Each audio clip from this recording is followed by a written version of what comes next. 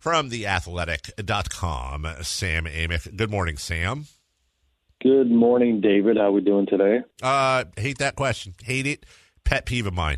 I don't know how you're doing, Sam, and it would be so presumptuous for me to be like, oh, I'm doing great. What if something terrible? Oh, you hate the we part? Yeah, because I get when you go to a restaurant, I've had this rant before, and somebody says, the waitress says, how are we doing? Now, I'm always polite and say, oh, great. But what if before what if before the waitress or waiter got on their shift? What if their significant other left them? And then, how are we doing? Well, great. Well, now I'm assuming you're doing great because I am, and I feel like it's rude of me. Go ahead. I'm going to push back. I'm a little sad to hear you don't prescribe or subscribe to the kind of the idea of universal human connectivity. I feel like we're in this together, and it's like I'm taking a pulse on you, and no matter what's happening in your life, like I'm part of that. You know what I mean? That's true. So that's where I'm coming from. I don't need all the details, but. Okay. If you need to tell me that your wife left you, that's fine. We can do that on the air. That'd be a fun conversation, wouldn't it? Sam, by the way, I got to tell you something about Melissa. Yeah. Go! I mean, what do you even do, Sam? What if I was like, hey, Sam, by the way, Melissa left me last night. Like, do we still even talk basketball, or do we just have it out on the air at this point? I don't know. This is even more off the tracks than normal. That's fine. How are you today, Dave? Hey, Sam. Let's start over. I'm doing fine. And you know what? Your point is valid. I'm going to rethink that because also, maybe even if you did have a bad day, you're not going to say, how are we doing? You're going to say, how are you doing? So I guess the assumption is you're having a good day so far. I know it's early. It's bright. Have you had breakfast yet?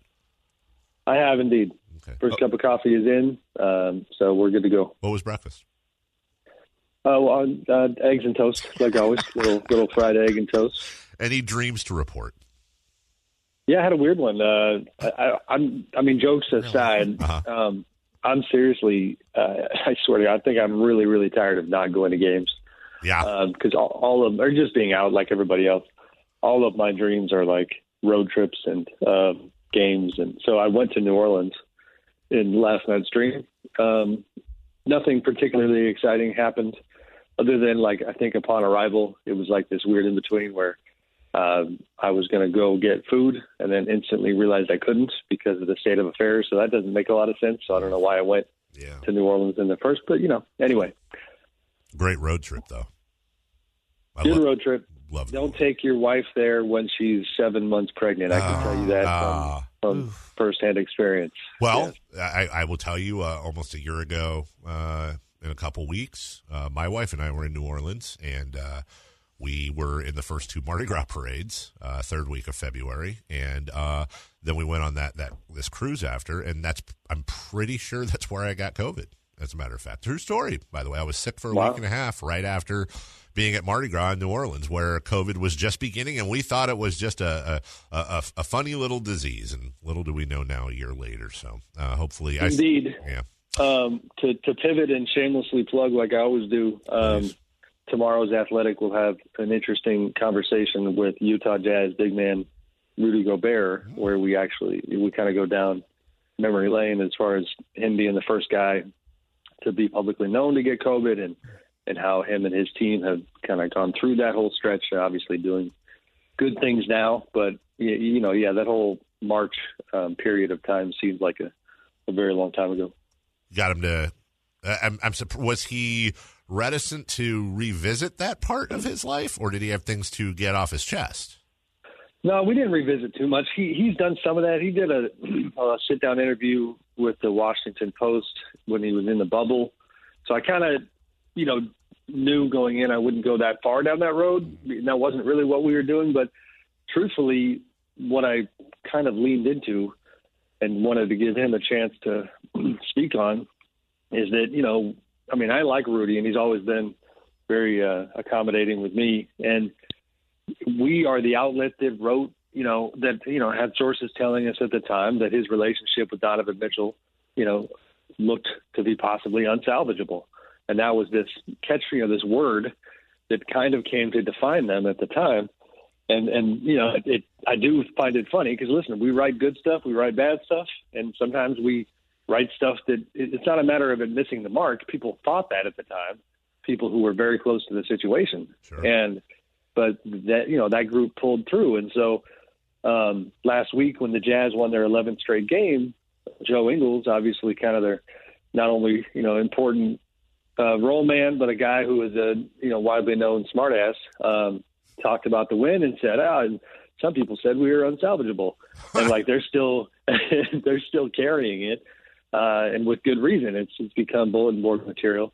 So we kind of talked about how did you pull this off? How did you and Donovan fix the kind of the fracture that was between you? And so he was good. It was pretty good stuff. And they look fantastic. I mean, they lost to Denver the other night, but they're having a very good season. They are. And Sam Amick from The Athletic joining us this morning. Sam, for me, a big part of the turnaround in Utah this year is Mike Conley is a completely different player than he was for them last year. What are you seeing has changed in Conley's game this year as opposed to last year in Utah? I mean, his comfort level. I talked to Mike early last season, and I really don't ever remember talking to a player who was not only down on his own play, but seemed to be taking it so personally because he felt this weight of expectations having gone from Memphis to Utah. He wasn't playing well.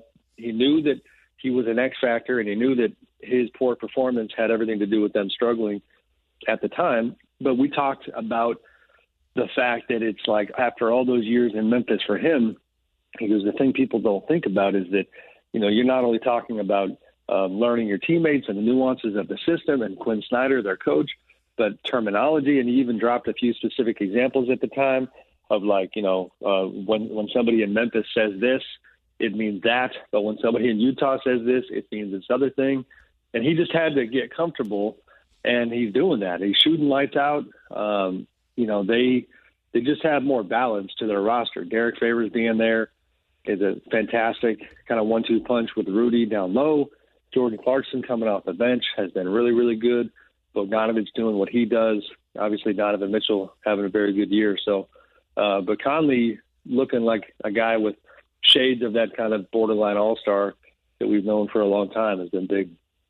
Sam Amick with us from The Athletic. Listen, I'm not saying the Kings are the hottest team in the NBA, but I'm not saying they're not. Won 4 of 5, 2 points away from winning 5 in a row.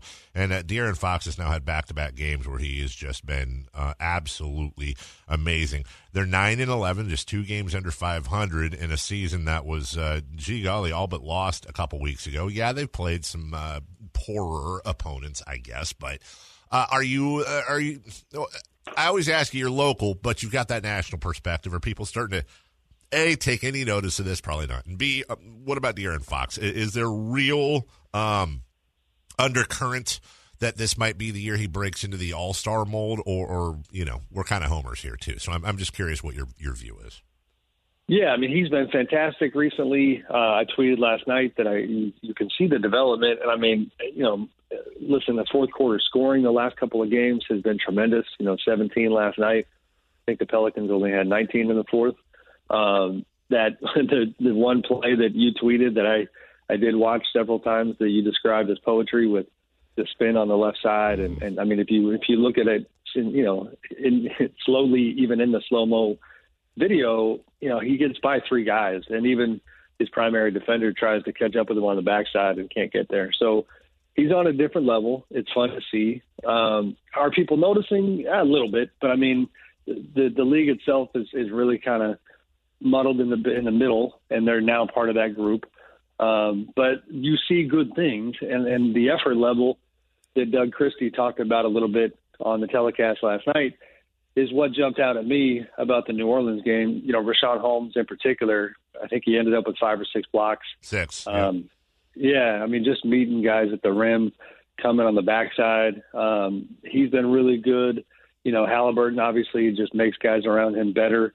And, even with the Bagley tech that seemed pretty weak and him getting bounced late, that's a big win. And so, I mean, it's progress, right?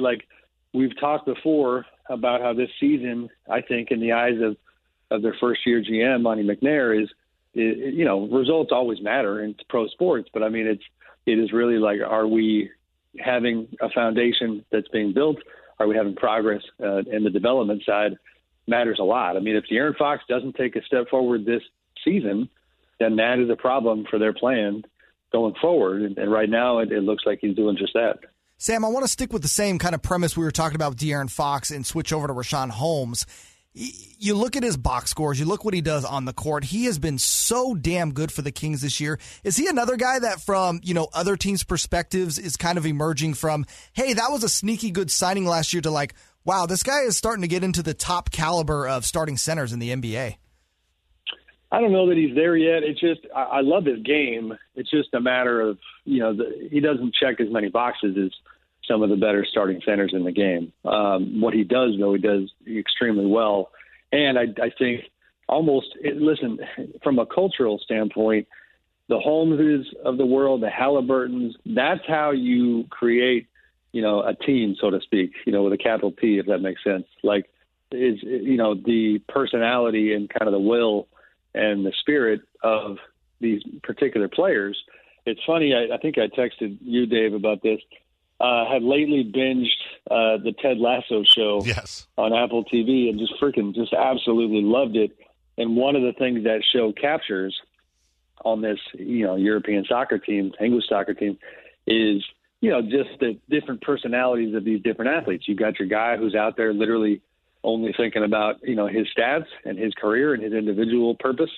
And then you got other guys who know how to be part of a team and to lift people up. And I think Holmes and Halliburton, guys like that, and Harrison Barnes is the same way, are big. And so, yeah, I mean, Holmes is really good. In a perfect world, it's funny, I mentioned the Jazz earlier with Rudy and Favors, like the Kings find a way to go get another big who does something complementary so that, in those minutes that Holmes isn't out there, you don't have any backslide defensively, because we know, their defense remains, looked at it yesterday, it's still on pace to be the worst defense of all time. So, that part's got to get shored up. It's funny because over this 5-game stretch, we were saying, of course, we always pick stats, but if the Kings, the points they've given up over this last 5-game stretch, if they've been doing that all season, they're the number 2 defensive team in the NBA. That's how crazy it's been over the last few games. You got Fox, you've got Halliburton, you've got Rashawn Holmes, Harrison Barnes is having a career year, and then you have Marvin Bagley, who is healthy, knock on wood, who is progressing, who I think a lot of us are really, really proud of and happy with his progress. I know that you, I'm sure you saw over the wire his dad get on Twitter earlier in the week. And, I'm curious, Sam, it really bothered me. It really bothered a lot of people. And then a lot of people were, hey, screw it. He's a fan. Who cares what he says? I am curious, when a parent gets vocal, is that something that really just only bothers media and some fans, or can that be an issue not only in a locker room but with value in the front office? I mean, your perspective, haven't seen this before. Yeah, I mean, the parent dynamic, and in fact, I've thought about writing a story about this, a league-wide story, and to be honest, kind of brutally honest, like the only thing keeping me from doing it is because I have a lot of respect for the sensitivity of that topic, and I haven't really figured out how to navigate that, without insulting people's parents along the way in the kind of way that I'm not necessarily comfortable with. Sure. But, it is a problem in the league, and I'm not just speaking in Sacramento. If you jump out to Atlanta, like Trae Young's dad is kind of, notoriously vocal. And vocal is not bad. It's just a matter of, really involved and having something to say about everything. That's one example that comes to mind. But the AAU kind of development in basketball over the past however many years did create this thing where parents were even more of a partner at different times than they were just a parent. And they then feel invested. They then feel like parent / agent / coach all wrapped up into one. And then they feel, I really don't know any other word other than entitled. Yeah. At a time when they are not really supposed to feel entitled anymore. Like once the player goes professional, that word is a big deal. Professional, even at 19, you gotta say goodbye, give them a kiss, and wish them well, and that doesn't happen. Sure.